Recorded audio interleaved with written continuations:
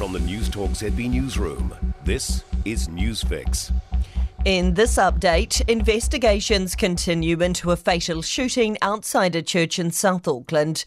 Police were called to the Adventist Community Church in Papatoetoe around 10 a.m. yesterday to reports that someone had been shot. The person, understood to be a gang member, died at the scene. As of last night, police were still seeking the offender.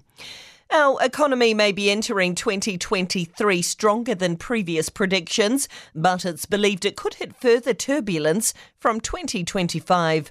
Forecasts show as more fixed-term mortgages get repriced in coming months, dampening effects of interest rate increases on economic activity will become clear in following years. NZIER senior economist Ting Kwon says although demand for exports has picked up, concerns of a weaker global economy means forecasts have been revised down. However, because the global supply of food commodities are still looking very constrained, so demand for New Zealand food exports should still remain fairly robust for the coming years. Fijians are just hours away from finding out the results of the nation's election, with the race coming down to two former coup leaders. Prime Minister Frank Bainimarama's Fiji First government is currently ahead in the tally with 42% of the vote. Sitiveni Rabuka's People's Alliance is sitting on 36%. And animal welfare groups calling for urgent action to protect farmed salmon ahead of what NIWA is predicting to be a significant marine heatwave this summer.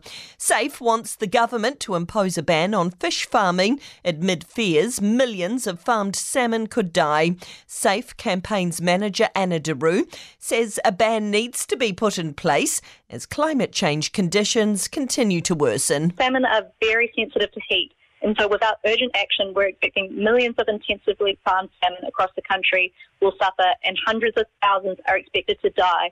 And that's news. I'm Donna Marie Lever. To sport.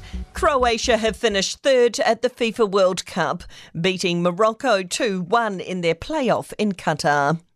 It was supposed to be a walkout to protest the A-League moving the final to Sydney for 3 years, but turned into an ugly pitch invasion with the Melbourne derby left abandoned. Around the time fans were due to leave the ground, flares were thrown onto the turf and the situation escalated. Fans from the Melbourne Victory active area stormed the Amy Park pitch, with Melbourne City goalkeeper Tom Glover and referee Alex King struck by a metal bucket and injured. Football Australia plans to use the full force of its powers to sanction those involved.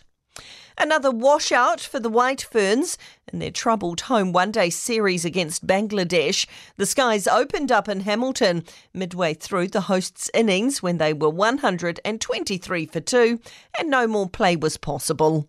And that's sport. For more news, listen to Newstalk ZB live on iHeartRadio.